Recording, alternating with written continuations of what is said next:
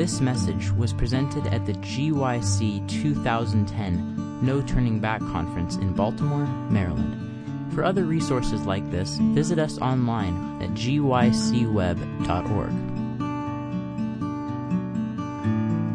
All right, let's get started here, and we'll start with a word of prayer. If we could all bow our heads. Dear gracious Heavenly Father, Lord, I ask for your Spirit to be with us here in this place. As we open your word, Lord, bring life to this beautiful message that you have given to us to give the world.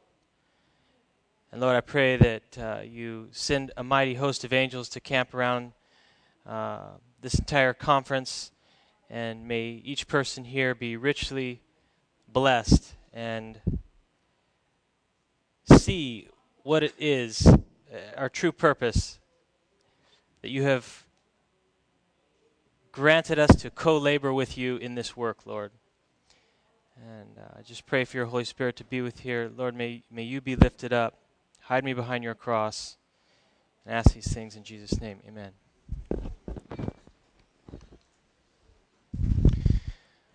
So this last presentation we've entitled The Culture Creation Industry, because this is the actual term that the insiders view the entertainment industry as. It's not known as the entertainment industry, it's known as the culture creation industry, because they know that they are creating the culture of the future.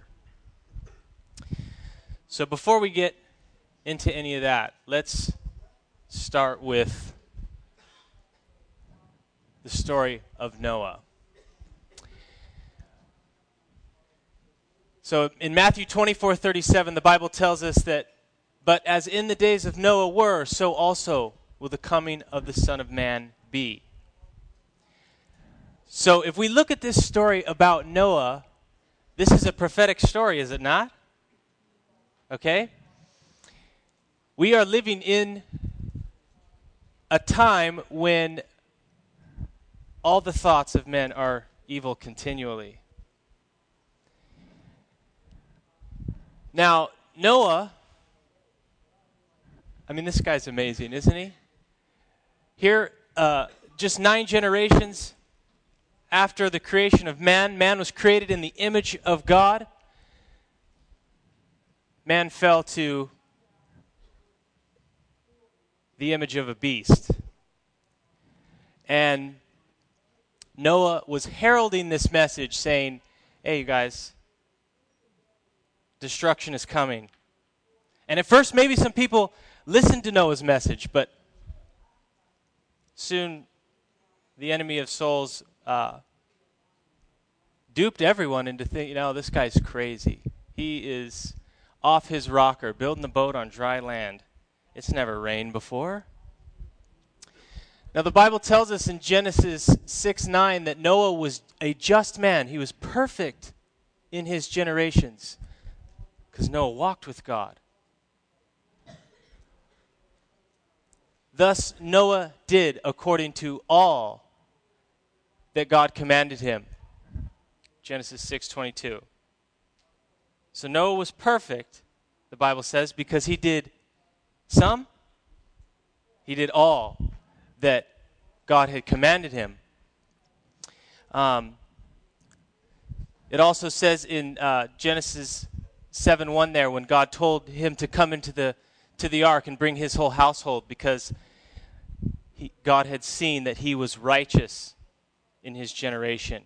So Noah was righteous and perfect, is what the Bible is telling us. What if Noah didn't do all that God had said?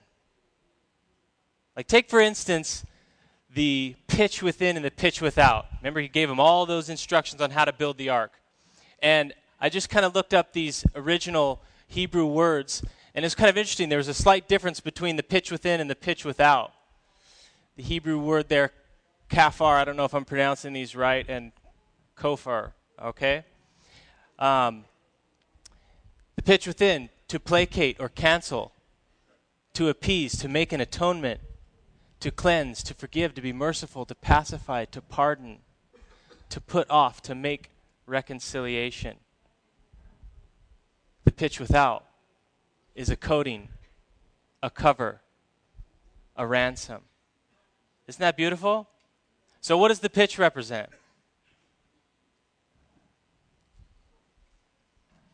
Christ's blood.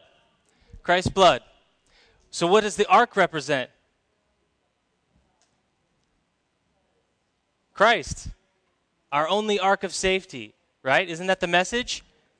Get on the ark. A redemption price. I mean, can you imagine this scene? Just imagine this scene for a moment. You're standing there, you're listening to one of Noah's last messages. You don't realize it's his last message, but all of a sudden, animals start walking out from the woods in order, 2 by 2, 7 in sevens, and getting on this boat. Man, I can't believe not one person got on the boat after witnessing that. And seeing all those, I mean, what were they thinking, right? What could these animals represent?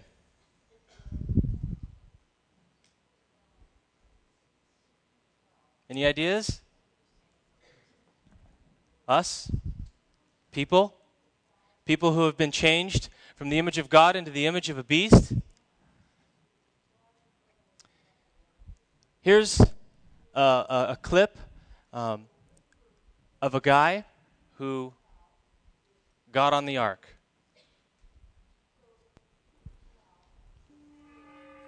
Oh, got sound here? So in my head, I was like, okay, I'm going to accept Christ in front of everybody right now. Then I'm going to go home and snort drugs until I don't want to do them anymore. And that was my way of thinking. So I received Christ at the church. I went home, neglected my daughter, and put her in front of the TV. I remember I grabbed a $100 bill. I always used a $100 bill for some reason, pride or something. I chopped up my crystal meth, got it all smooth and powdery, and I snorted a big old line. And I held the bill and I looked up and I said, Jesus, if you're real like that pastor said, then you got to take these drugs from me. Come into my life, come into my heart. And I just got quiet. I said, search me right now, search my heart. And I stayed silent. And I said, you know I want to quit. You know I want to be a good dad for this kid. She lost her mother to drugs, and she's going to lose me if I don't quit. Amen. There's a high when you go on stage and you see all these people like just loving your music and loving you and stuff, and there's these girls and all these people going worshiping me. When you see all those people just going nuts for you, it's like, you know, it puffs you up inside. You're like, you know, I'm important. That's where drugs can creep in, and, you know, cocaine or whatever, methamphetamines crept in, and it all came from after drinking for me and my friends. And it seems like fun in the beginning. It's a lie because it turns around on you. It starts to wear on your personality, it starts to wear on your relationships, and everything is affected by it negatively. Everything. There was a few times where life seemed good. My daughter Janaea, she came into the world, and I was like, it was just such a euphoric feeling. I thought my life could just feel like that forever, you know. It was like it was spiritual. Just, I didn't know what was happening. I just felt so much love just fill my emotions, and I thought I was going to be happy, but I just couldn't stay sober. I didn't know how. I hit rock bottom. I had swore that I would never do methamphetamines again because I saw what it did to my child's mother. It just took her feelings away and made her leave her kid. I just wanted her dead. I wanted to kill her. I thought she was a scum of the earth. And you know, how could she do drugs like that and let the drugs win her like that? So I never was going to do meth again. I ended up with a every day crippling addiction to methamphetamine, and everything that I said about my ex-wife came true for me. I sunk to the lowest gutter I could ever think of. I would spend time with my kid, and I would still be on it because I needed it to function. I'd get up in the morning, have a peanut butter and jelly sandwich and snort meth, and then take her to school or whatever. It was just, I was a junkie. I started losing my mind. This guy would show up at my house with like a gun and stuff, and then I ran out in Europe, had my drug dealer just crazy send me drugs through the mail. I'd be tweaked out in my hotel room watching this package come from the U.S. It's just nuts. My life just was like spinning out of control. Janaea had come out on one of the tours in the U.S. I just remember her skipping around the house singing one of our Korn songs called Adidas. All day I dream about sex. And I'm like going, what am I doing? I'm a junkie. My daughter's singing All Day I Dream About Sex. And I'm going to die. Father? My real estate broker, Eric, he said, Brian, I don't mean to be weird with you, and I hope you don't take this the wrong way, but I felt the scripture like jump out at me. I've never done this before, so I don't really know how to do this, but I felt like this would mean something to you. It's Matthew 11:28. Come to me, all who are weary and burdened, and I will give you rest.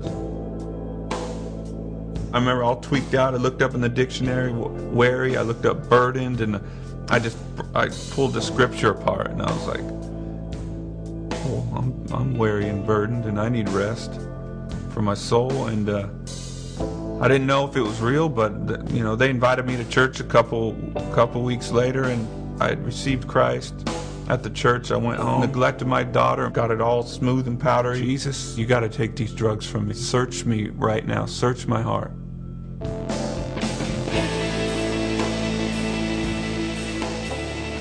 Father. I felt so much fatherly love from heaven, and it was like, I don't condemn you. I love you. I love you. It was just love, and instantly that love from God came into me. It was so powerful that the next day I threw away all my drugs, and I quit corn. I was like, I'm quitting corn, and I'm going to raise my kid, because my kid, like, I got the love from God coming to me, and then it came out of me to my kid. It changed me. My heart was changed like that, and I was like, Janaea, Daddy's going to be home with you all the time. I'm quitting my career. And her face lit up, and she's like, for me? She felt so special, and God used her to save me, to save her life later on.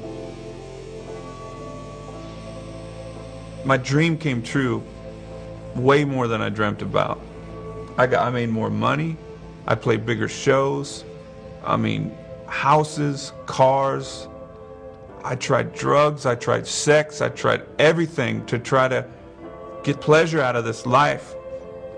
And I thought that I could fulfill my life with all this stuff by having my dream come true. And it came true. But it didn't fulfill it. When Christ came in, that feeling, he gives you the gift of understanding life, which is everything was created for Christ and by him, and we're created to be with him. And it's the most incredible feeling, because you're where you belong, and contentment is given to you in life because you don't have to look anywhere else, and you're exactly where you need to be, and the question about life is answered. I'm Brian Head Welch, and I am second.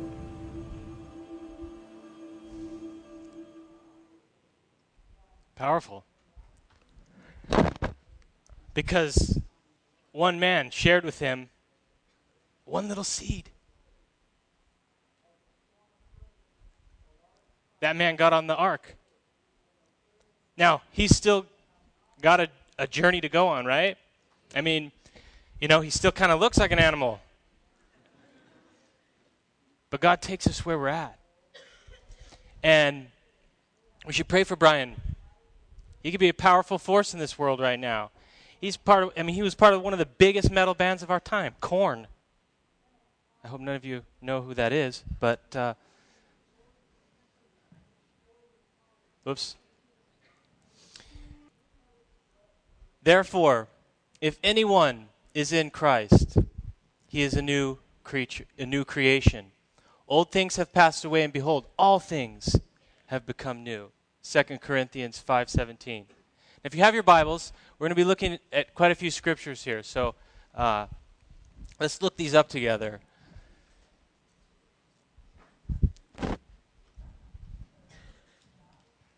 Animals getting on the ark. What a scene.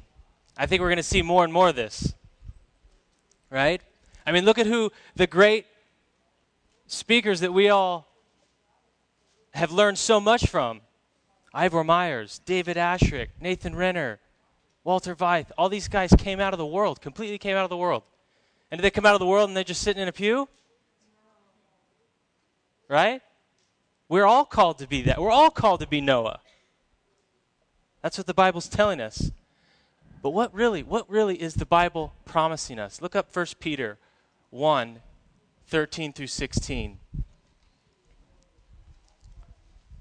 I have these on the screen for those of you who don't have your Bibles, but if you do, read it in your Bible for yourself so you know where these at. I'm gonna read it off the Bible because I don't want to be behind you guys looking it up.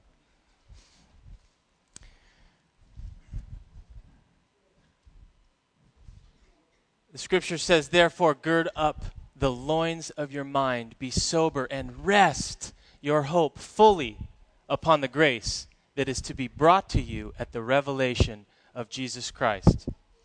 As obedient children, not conforming yourselves to the former lusts, as in your ignorance, but as He who called you is holy, you also be holy in some of your conduct." No, all of your conduct. Because it is written, "Be holy, for I am holy." Luke chapter 1, starting with verse 68.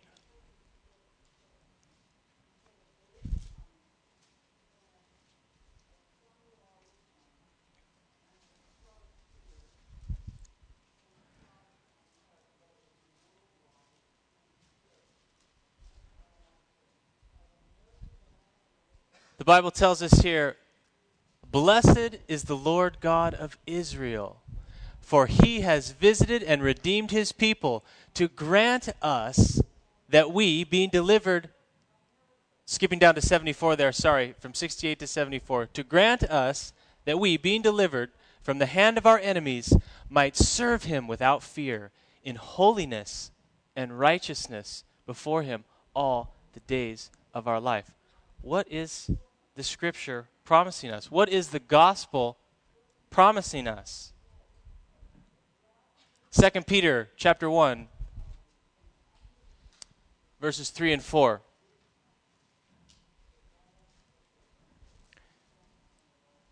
Is there a way? Let's just move this forward just a little bit so we're not running off the side of the screen.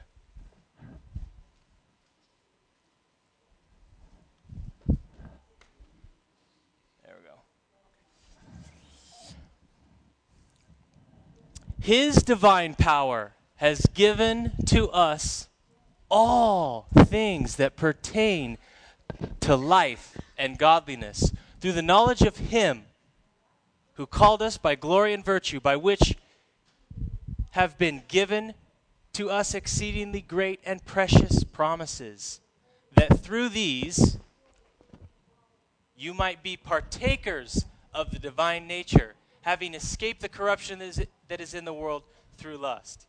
Isn't that beautiful? The Bible is telling us that God has held nothing back. He's given us all things that pertain to life and godliness. So again, what is the gospel promising us? 1 John chapter 3, 6 through 9. We're building here scripture upon scripture.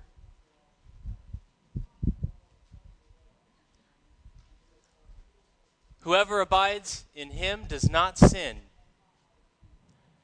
Whoever sins has neither seen Him nor known Him. Little children, let no one deceive you. He who practices righteousness is righteous, just as he is righteous. He who sins is of the devil, for the devil has sinned from the beginning. For this purpose the Son of God was manifested, that he might destroy the works of the devil. Whoever has been born of God does not sin, for his seed remains in him, and he cannot sin, because he has been born of God. Really? Do we believe this? Do we believe that we can live without sin? Is this possible?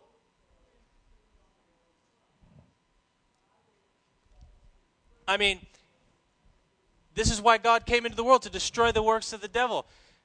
Satan is a defeated foe. You know who our struggle is with? Self. That's our biggest enemy, is self. And you hear these things, I am crucified with Christ. Can you crucify yourself? No. This is a work that God is doing within us. 2 Corinthians 7:1.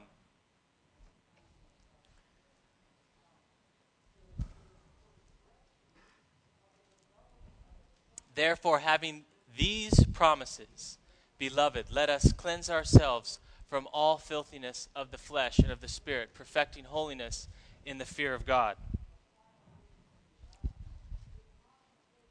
So this is a work that God is doing within us, right? Here's one of my favorite texts, Ezekiel 36, verses 23 through 27. This is God speaking. And I will sanctify my great name, which has been profaned among the nations, which you have profaned in their midst. You know, Satan's biggest joy is when we as Christians who call ourselves followers of Christ make excuses for our imperfections in our character. That's his biggest joy, because he's accused God. God, your law is not just. No one can follow this. Look, everybody's from Adam all the way to now. Everybody's sitting, not one perfect person. Oh yeah, okay, Jesus, you were perfect, but you were God. That doesn't prove anything. But can these people do it right here? That's the accusation. And the nations shall know that I am the Lord, says the Lord God, when I am hallowed in you before their eyes. For I will take you from among the nations and gather you out of all countries and bring you into your own land. Then I will sprinkle clean water on you, and you shall be clean. I will cleanse you from all your filthiness and from all your idols. I will give you a new heart and put a new spirit within you. I will take the heart of stone out of your flesh and give you a heart of flesh. I will put my spirit within you and cause you to walk in my statutes, and you will keep my judgments and do them. What a promise. What a promise. Look at what the Bible's promising us. 1 Thessalonians 5, 23 and 24.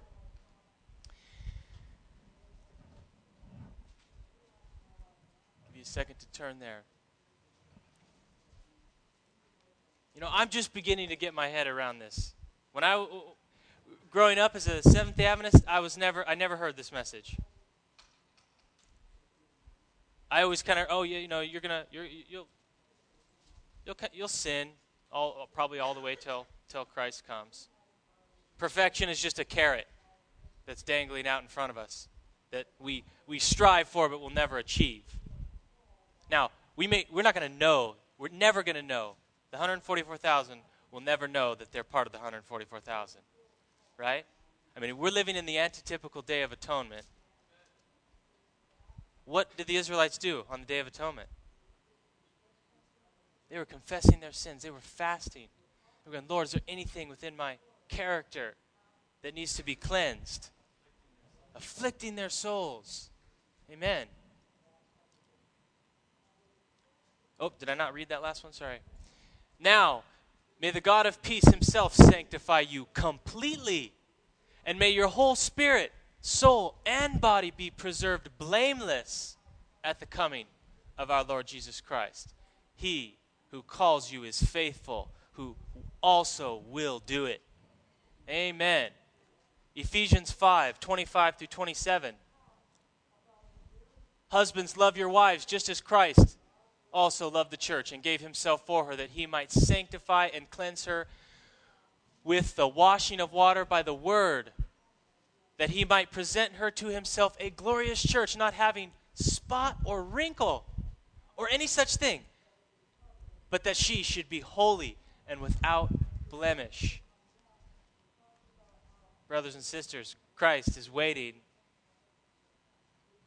on his bride to make herself ready.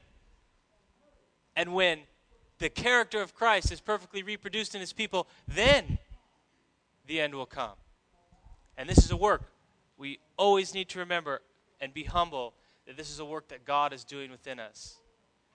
God is sanctifying his name. He is vindicating his own name through his people.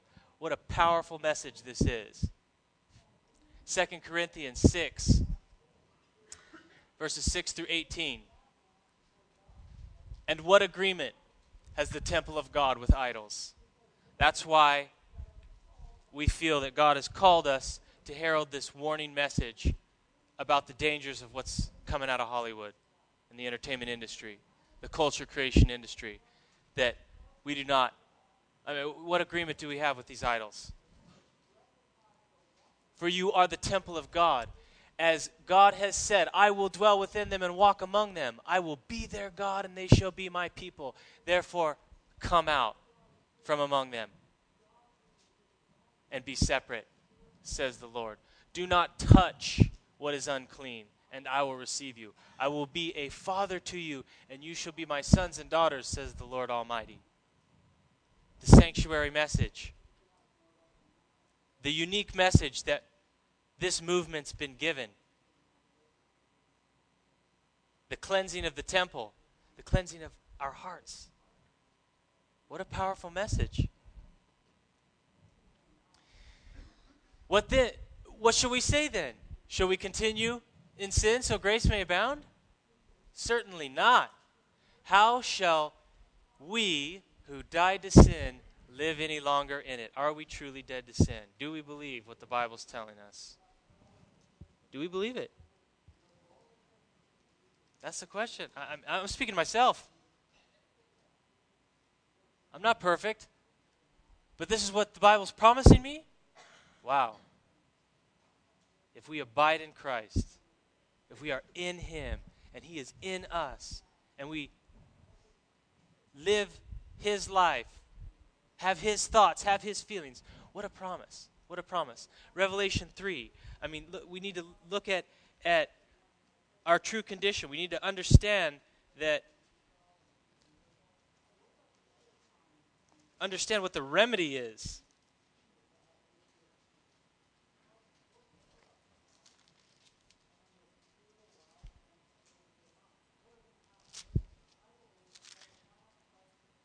We all know we're living in the time of Laodicea, right?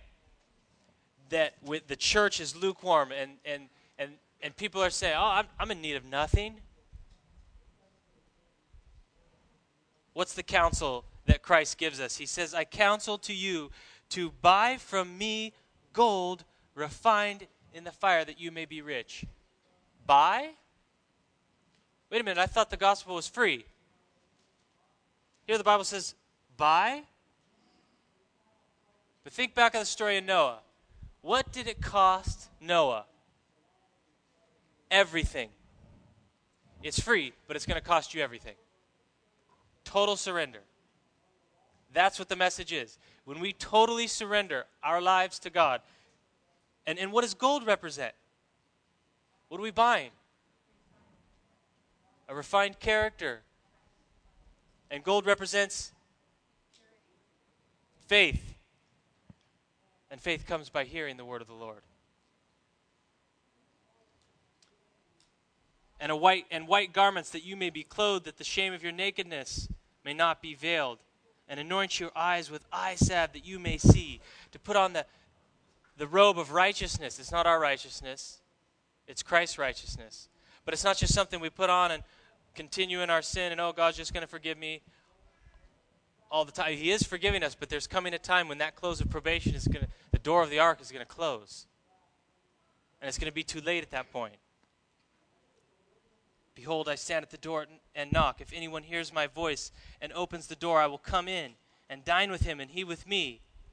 To him who overcomes, I will grant to sit with me on my throne, as I have also overcame and sat down with my Father on his throne. He who has an ear, let him hear what the Spirit says to the churches. Are we listening? Do we hear this message? Look at this beautiful quote from Ellen White. The Lord invites his people to become workers together with him in rebuilding and reshaping character according to the true standard of moral rectitude. Co-laborers. Through faith in Christ, we are to be recreated in his image. Isn't that beautiful? Jesus says, behold, I create a new thing in the earth. Apostate man is to be recovered. Fallen humanity is to be elevated. Sin is to be pardoned, and sinners are to be saved, that God may be eternally glorified. The treasures of wisdom, which have been hidden for ages, are to be brought forth for the enriching of the lost. Oh, what treasures of wisdom are to be opened up for the view of the world. Every divine resource is placed at the disposal of man. How much? Every divine resource. In order that we may become a co-laborer with God. Nothing has been withheld. When God gave his only begotten Son to our world, he gave all the treasures of heaven. What power, what glory has been revealed in Jesus Christ. The greatest display of majesty and power is given to the world through the only begotten Son of God. With this power at our command, I ask in the name of Jesus Christ of Nazareth, why is it that God's people do not awake to their duty?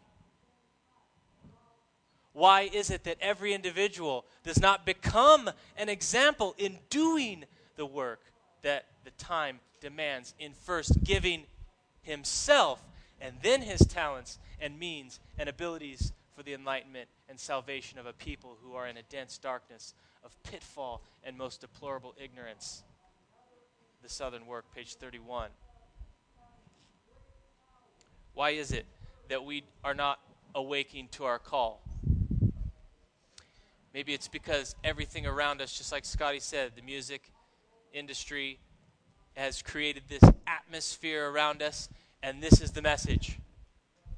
We do what we want to do.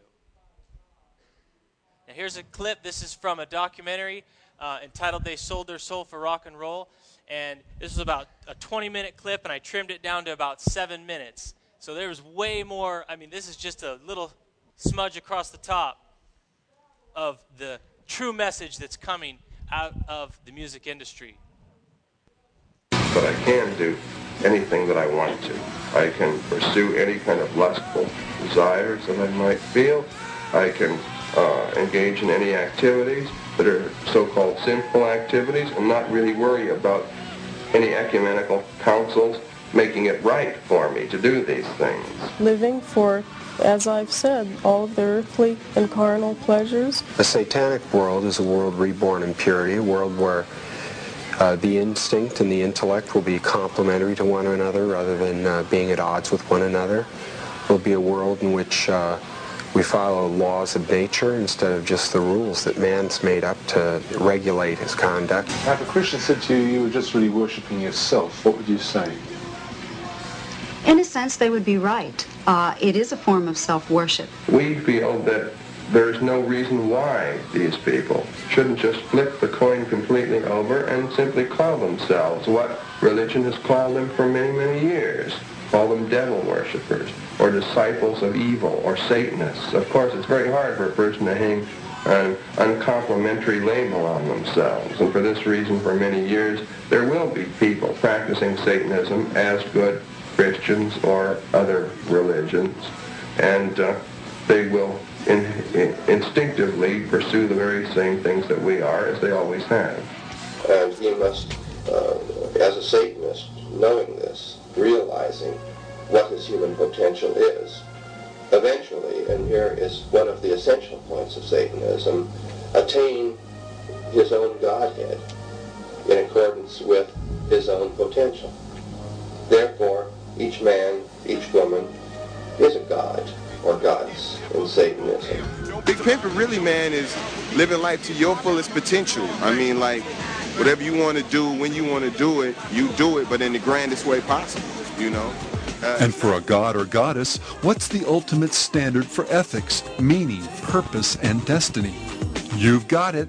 Whatever you feel is right. My heart is the ruler of all my being. If my heart tells me it's true, that's good enough for me. The answers to your problems are in yourself and not in a god or a religion. Satanism is about worshiping yourself because you are responsible for your own good and evil. What would you define being a Satanist as? Worship of themselves. You're worshiping yourself when you worship Satan. Aleister Crowley stated it this way in his infamous Book of the Law. Every man and every woman is a star or a god. And as we saw earlier, do what thou wilt shall be the whole of the law. I'm basically a free thinker. Whatever anybody wants to do, they can do whatever they want as long as it doesn't hurt other people. I live by myself, you know. I live by my own values and all that, morals. I set my own ways. How do you determine what those morals and values are? Well, I don't know, I just do what's right for myself. By declaring that each person should walk in their own light, discover and then do their true will, LaVey, Manson, and Crowley, along with Nietzsche and others, have simply been echoing the father of all lies, the one that goes back to the very dawn of human history. Then the serpent said to the woman, God knows that in the day you eat of it, your eyes will be open and you will be like God, knowing good and evil. Satanism, then, in its essence, is simply each person looking through his or her own eyes for meaning and direction. As our own god or goddess, we're free to do as we will. Theologically, this worldview can be reduced to a single precept found in the 4th chapter of the Book of Satan. Say unto thine own heart, I am mine own Redeemer. Or, to put it in more common terms, the, quote, triumphant strains, end quote, of a song that LaVey and his disciples viewed as one of the most satanic of the 20th century. I did it my way. For what is a man? What has he done? If not himself, then he has none. You say the words he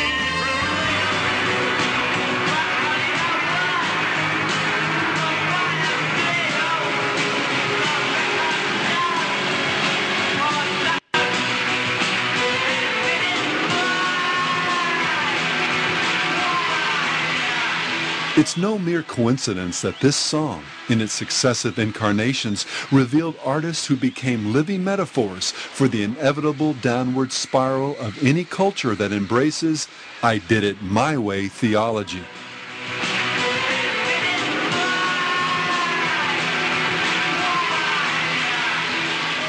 I did it my way, indeed. And while Elvis and Sid may represent the figurative alpha and omega of the rock milieu, this my way ethic has expressed itself in so many ways by so many different performers. And I want to do it my way, to sound like Frank Sinatra. And in so many songs, interviews, and concert performances, one could easily argue that Do What Thou Wilt defines the very soul of rock and roll.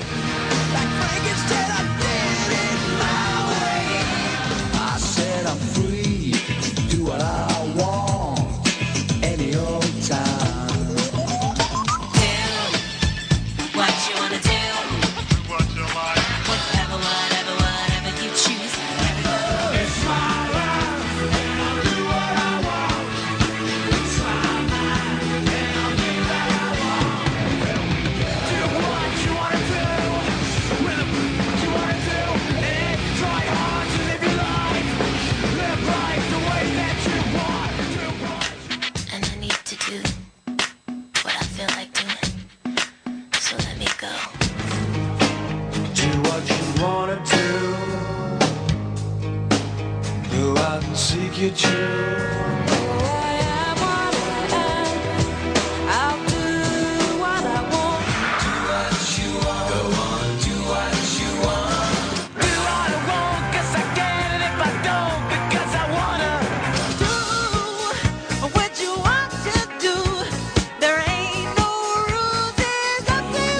Once a kid can click this switch in his head and say, I can do what I want to do, I'm here on this earth, there are laws, but I'm going to handle it my way, he gains identity. Do anything you want to do. Do what you want. Do it, boy.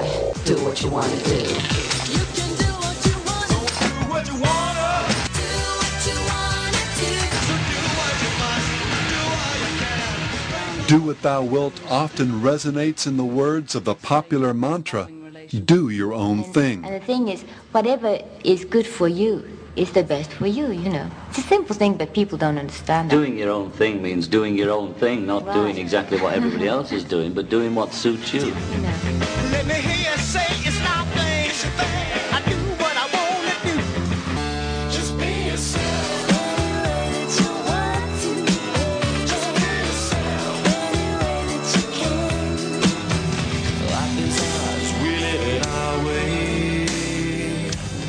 It can provide the foundation for the ever-popular believe or trust in yourself.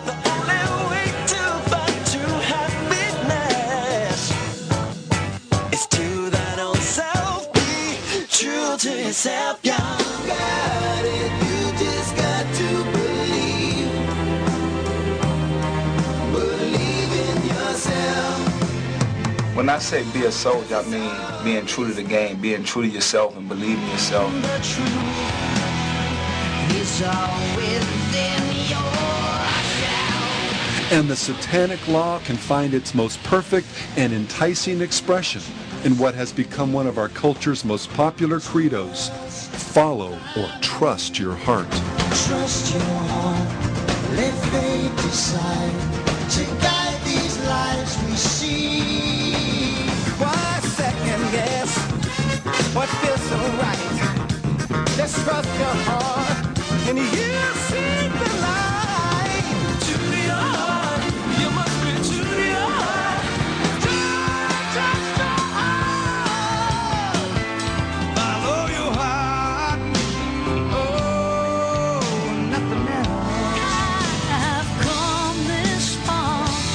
With the truth of the heart, this whole world can fall apart. You'll be okay. Follow your heart. Let your heart lead your man.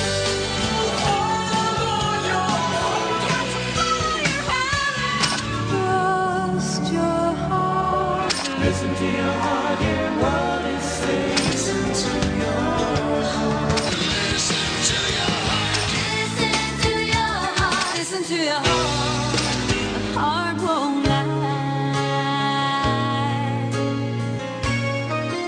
To remind us to From acceptance speeches to follow our hearts to Broadway musicals.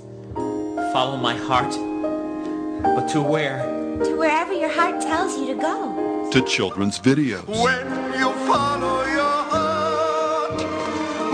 This flake of feel-good wisdom has become the great law, the only politically correct commandment for a culture wherein truth is relative, Truth is whatever you believe is right.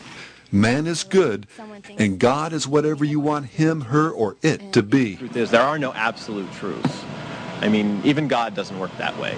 We're bored with the concept of right and wrong. Without some absolute standard of right and wrong, what's to keep a cute children's song Listen to your heart, girl. Listen to your heart, girl. from becoming the score for man's descent into lust, murder, and anarchy?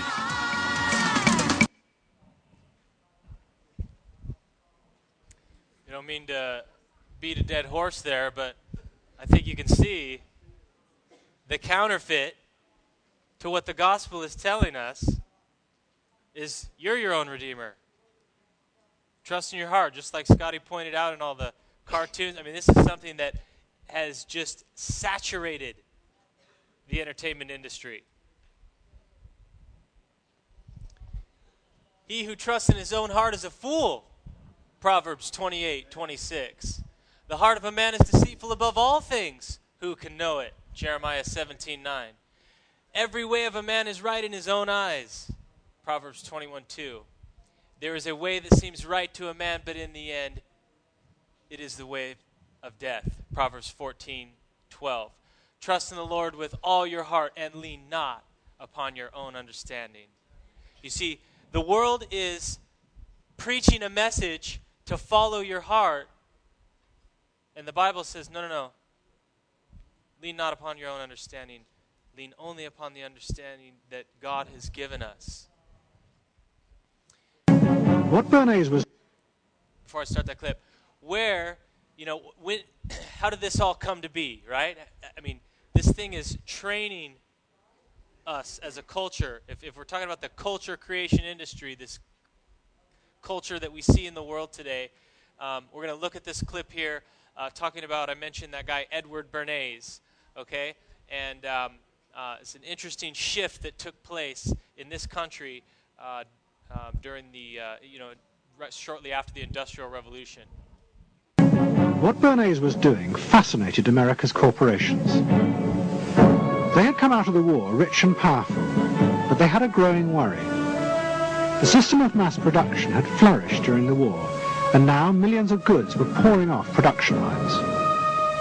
What they were frightened of was the danger of overproduction, that there would come a point when people had enough goods and would simply stop buying. Up until that point, the majority of products were still sold to the masses on the basis of need. While the rich had long been used to luxury goods, for the millions of working-class Americans, most products were still advertised as necessities. Goods like shoes, stockings, even cars were promoted in functional terms for their durability. The aim of the advertisements was simply to show people the product's practical virtues, nothing more.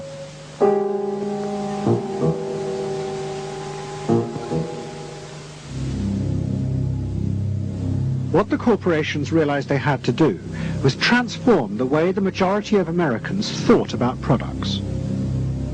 One leading Wall Street banker, Paul Mazur of Lehman Brothers, was clear about what was necessary. We must shift America, he wrote, from a needs to a desires culture. People must be trained to desire, to want new things even before the old have been entirely consumed. We must shape a new mentality in America. Man's desires must overshadow his needs. Prior to that time, there was no American consumer. There was the American worker, and there was the American owner, and they manufactured and they saved and they ate what they had to, and the people shopped for what they needed. And while the very rich may have bought things they didn't need, most people did not. And Mazur envisioned a break with that, where you would have things that you didn't actually need, but you wanted, as opposed to needed. And the man who would be at the center of changing that mentality for the corporations was Edward Bernays. Bernays really is the guy within the United States, more than anybody else, who sort of brings to the table psychological theory as something that is an essential part of how, from the corporate side, of how we are going to appeal to the masses effectively. And the whole sort of merchandising establishment and sales establishment is ready for Sigmund Freud. I mean, they are ready for understanding what motivates the human mind. And so that there's this real openness to Bernays' techniques being used to sell products to the masses. Beginning in the early 20s, the New York banks funded the creation of chains of department stores across America. They were to be the outlets for the mass-produced goods, and Bernays' job was to produce the new type of customer. Bernays began to create many of the techniques of mass consumer persuasion that we now live with. He was employed by William Randolph Hearst to promote his new women's magazines, and Bernays glamorized them by placing articles and advertisements that linked products made by others of his clients to famous film stars like Clara Bow, who was also his client. Bernays also began the practice of product placement in the movies. and he dressed the stars at the film's premieres with clothes and jewellery from other firms he represented. He was, he claimed, the first person to tell car companies they could sell cars as symbols of male sexuality. He employed psychologists to issue reports that said products were good for you, and then pretended they were independent studies. He organised fashion shows in department stores and paid celebrities to repeat the new and essential message. You bought things not just for need, but to express your inner sense of yourself. Okay? So, trained. A culture that needs to be trained to desire things rather than need them. Our desires must overshadow our needs. And is that not what has happened in our day and age? I mean, what is this, the me culture generation now? It was Generation X, now it's .me, iMac, iLife. Is that better? Right? David Putman put it this way: movies are powerful, good or bad. They tinker around inside your brain. They steal up upon you in the darkness of the cinema to conform social attitudes. In short, cinema is propaganda. They know exactly what power they are wielding. These next couple clips are from this is a little clip from an expose on Transformers and Armageddon, both created by the same person. And movies are known as predictive programming. This is predictive programming. They show you a scenario. It's all in this heightened emotional state, and they're banking on the fact that you see enough of these that when a real situation takes place in the world, you're going to react similarly to what you've been predictively programmed to react.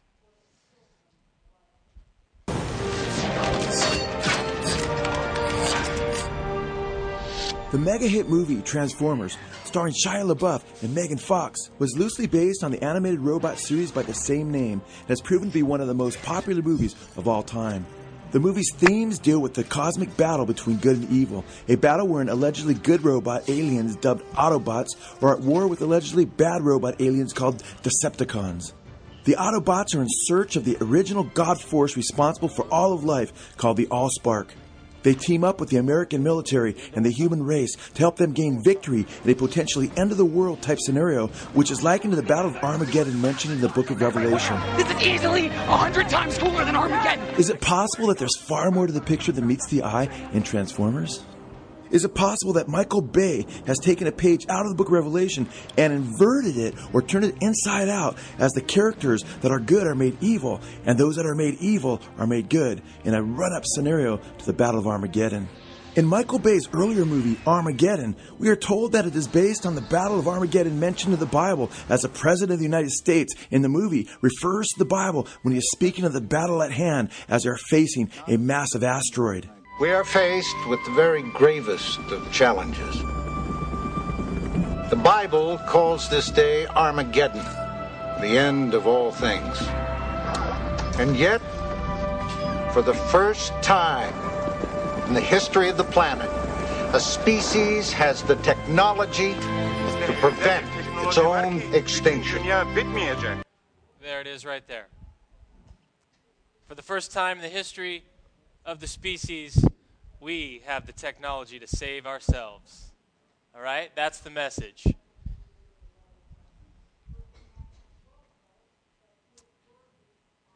$2012, right? There's all this hype. 2012. It's a total scam. I've even heard some people say the Mayan calendar doesn't even really end on December 12, 2012. So, but again, here's a little propaganda.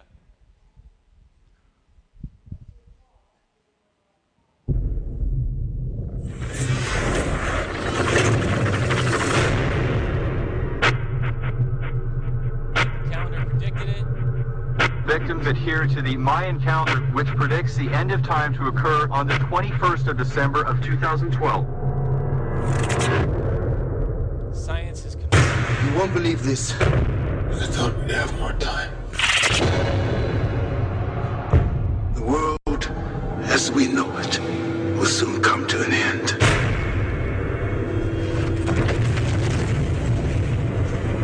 It's starting.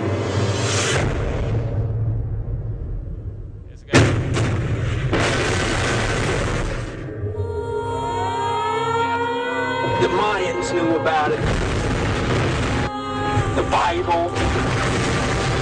It's the end of the world, my friends.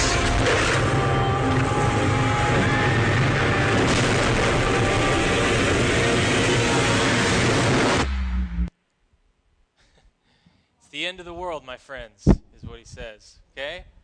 Now, here's this is the end of the movie here, where it's kind of dark, you can't see it, but they built these huge ships, and they even call them arcs. And they had all these scenes where they brought in all these animals and everything. And here again, the governments of the world are banded together, and they built these huge arcs, and they saved mankind from the coming destruction. Now, does this have any effect on people? Watch this. Now, Nostradamus and Hollywood predict apocalypse is around the corner. Well, since the release of the disaster movie 2012, alarmists have begun to prepare for the worst. Among them is a Russian inventor who's working on an armored capsule which he says would protect 4 occupants from just about every disaster. RT's Stacey Bivens has more. Fiery meteors the size of skyscrapers raining down on the planet, and California breaking away from the continental U.S. before plunging deep into the Pacific Ocean. These are just a couple of the doomsday scenarios played out in the film 2012, but for some, the movie is more than Hollywood science fiction. This is not just a flight of fantasy. It is physics, chemistry, and mathematics. So the 2012 follows from over the years past, and this is the answer of what to do. The flows he speaks of are the natural disasters such as earthquakes and tsunamis, which the Mayans predicted would trigger the beginning of the end of the world just 3 years from now. As for the what to do, well, it's hopping on board one of these, a self-containing rescue capsule called the A-2012. This, of course, is only a prototype, but according to Yevgeny, once it goes into production, the $92,000 pod would hold up to 4 people and would be virtually indestructible. Those inside would survive substantial natural disasters, terror attacks, and even the effects of the end of the world for roughly 40 days while on board. This armor is bulletproof. It cannot be destroyed by explosives or burned away. Nothing can happen to it. There's already a similar model in the U.S., but Russia's inventor says his is a more enhanced version, as it can resurface from deep depths of water and float on lava. Wow. There you go. Better get one of those. Save up. Because the end of the world's coming. All right? So, here's a clip from Walter Veith's new series called Rekindling the Reformation. It's an amazing series, and this is a little piece of real propaganda that the governments of the world have put out. Notice how many languages it's... Global catastrophe. The environment is everywhere, and our planet is in peril. We need to solve this problem, or we'll all go under in the next 5 years. So we need some global propaganda. Let's look at some of it.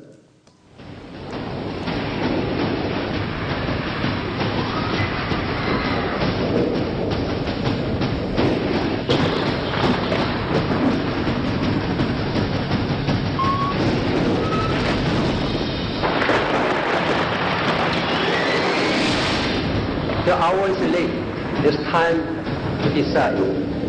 I'm quite confident that you'll make choice. These are all the nights. In addressing global warming issues, the scientists have made it quite clear. Climate change as a self-inflicted wound, if you like, can wipe out the very bigger assets. We have a climate crisis that is a planetary emergency.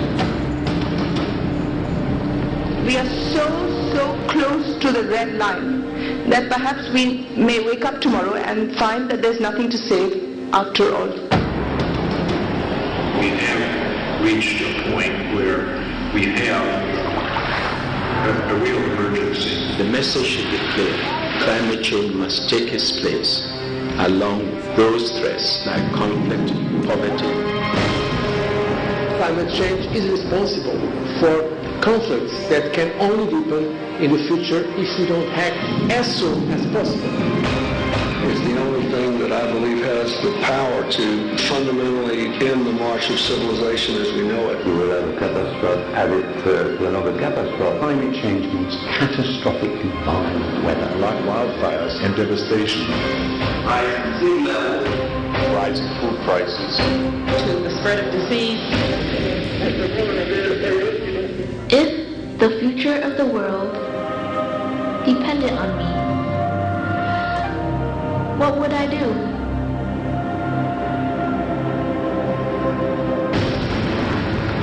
The North Polar ice cap is melting so fast.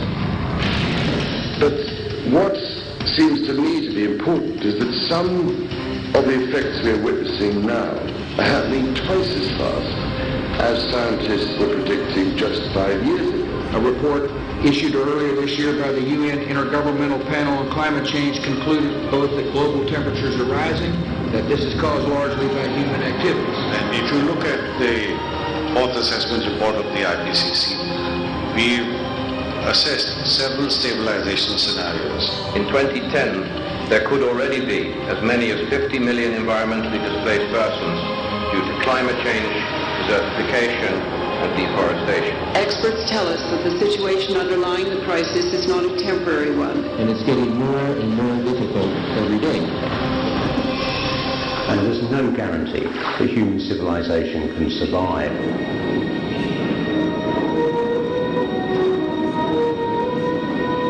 The doomsday clock of climate change is ticking ever faster towards midnight. We are simply not reacting quickly enough. Do we need to move faster to answer the question? Yes, we do, because we have less time than we thought we had. So climate change is obviously going to have a major negative impact.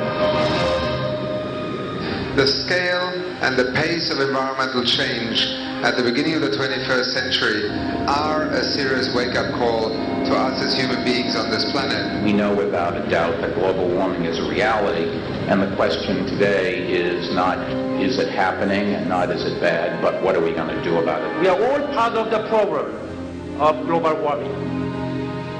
Let us all be part of the solution. The challenge you face is to prove to people that you are serious about adaptation to the unavoidable. Meat production and consumption is hugely intensive in terms of carbon dioxide emissions. More than all cars, trucks and ships added together. Unless we change our food choices, nothing else matters, because it is meat that is destroying most of our forests. It's meat that pollutes the waters. It is meat that is creating disease, which leads to all our money being diverted to hospitals. So it's the first choice for anybody who wants to save the earth. The food we eat and how it's grown and the kind of food we eat matters a lot. Everything comes with an environmental price. Beef production in particular. We consume far too much meat in this world. Because there's where the climate problem is, our meat consumption. Something that's harmful even for human health. I think we've seen enough. So that. Right? So on and on.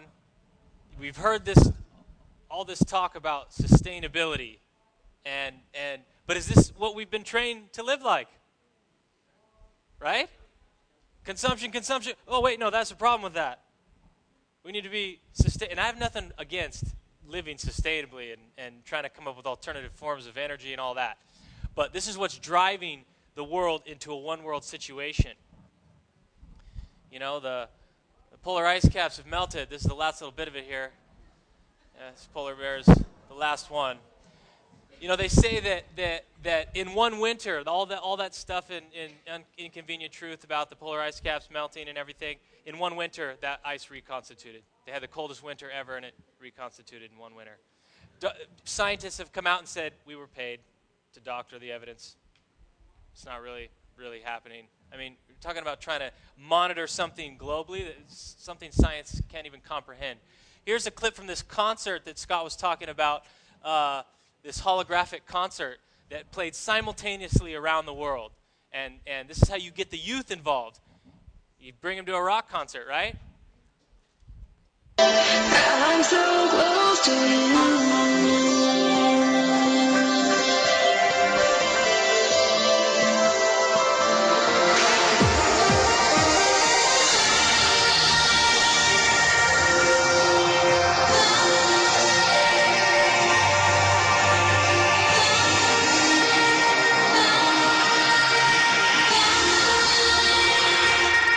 Let's get away, fly away. I found the path to paradise, shining fire of gold. Take my hand, find a way out. Heavenly skies above. Just believe what's in your heart. Don't want happiness. Get away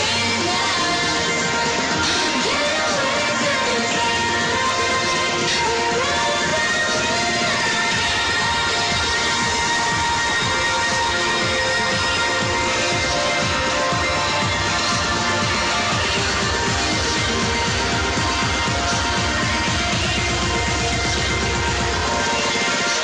yourself. Notice there's the whole trusting your heart message is also behind it.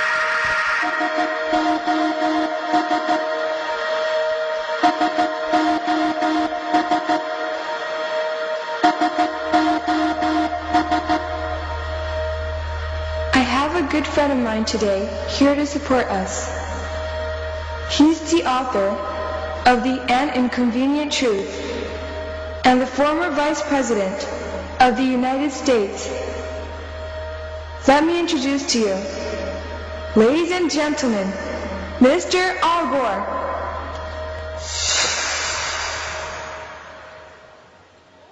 Thank you. Hello, I'm Al Gore. What an amazing world we live in. I love that I can stand here on this stage in Tokyo and speak to you in holographic form. It is astounding that in just these recent few decades, we have seen the invention of technologies that enable us to connect and instantly communicate our ideas and intentions and feelings with people on the other side of the globe. Because of the communication channels and technologies that are now available to us, this venue at this very moment is connected to the entire world. You are communicating right now to well over 2 billion people, including all the live Earth audiences in Sydney, Shanghai, Johannesburg, Hamburg, London, Rio de Janeiro, and New York.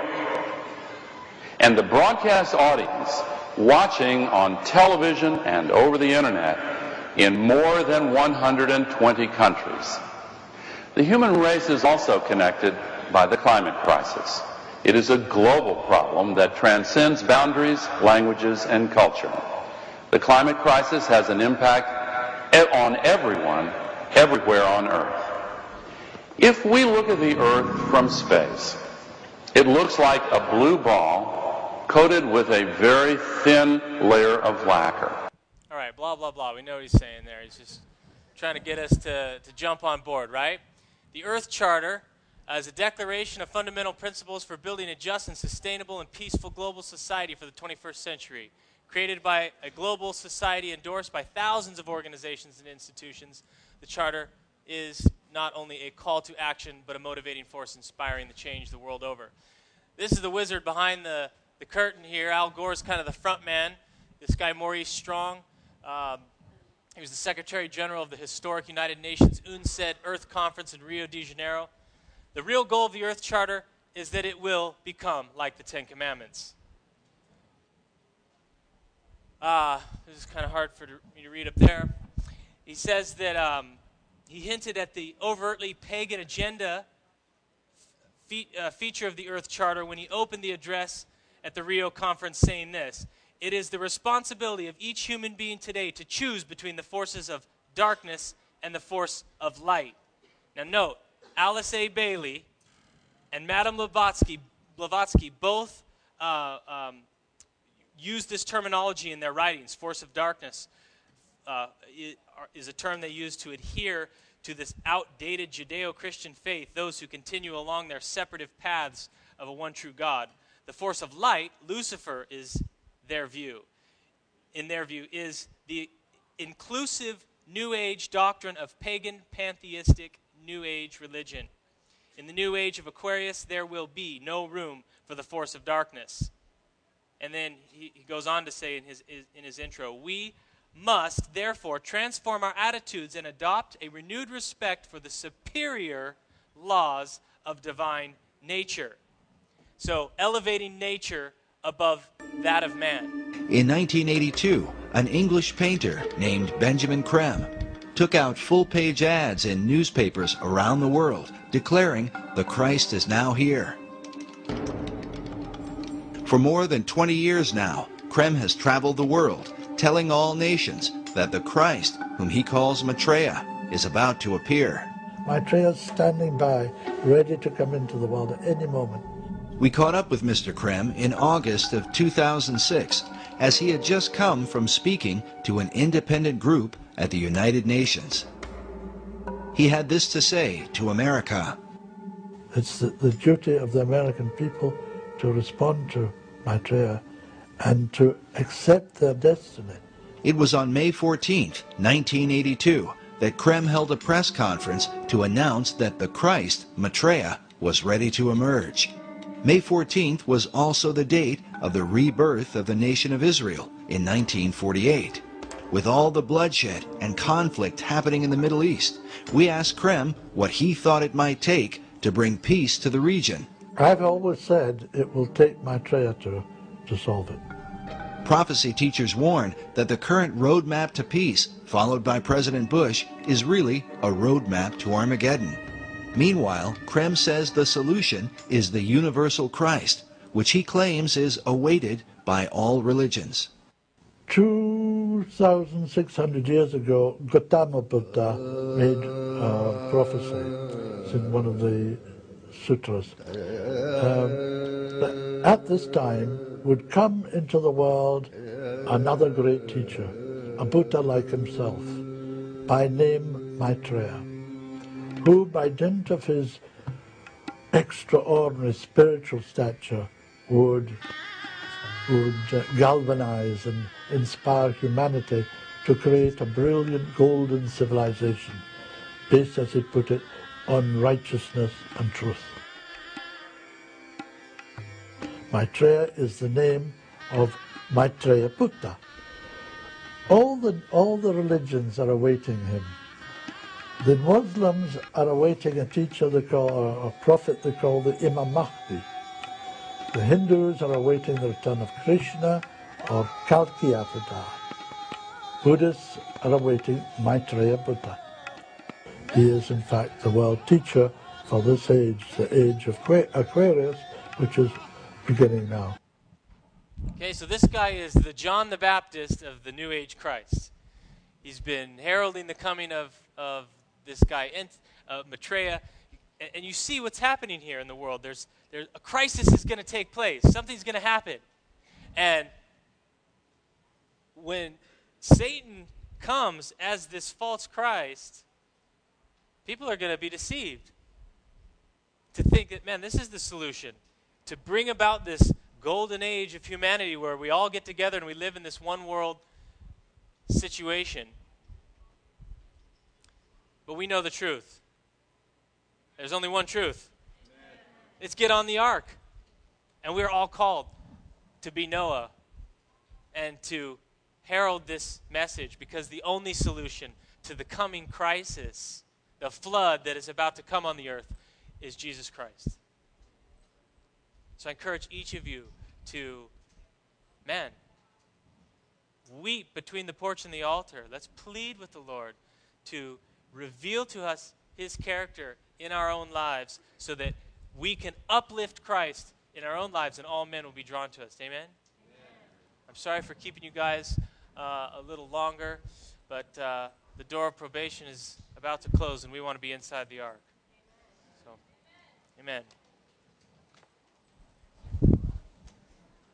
Oh yeah, you know what? Let me just say a quick word of prayer before you go. Huh? Yeah, and come by our booth and say hi.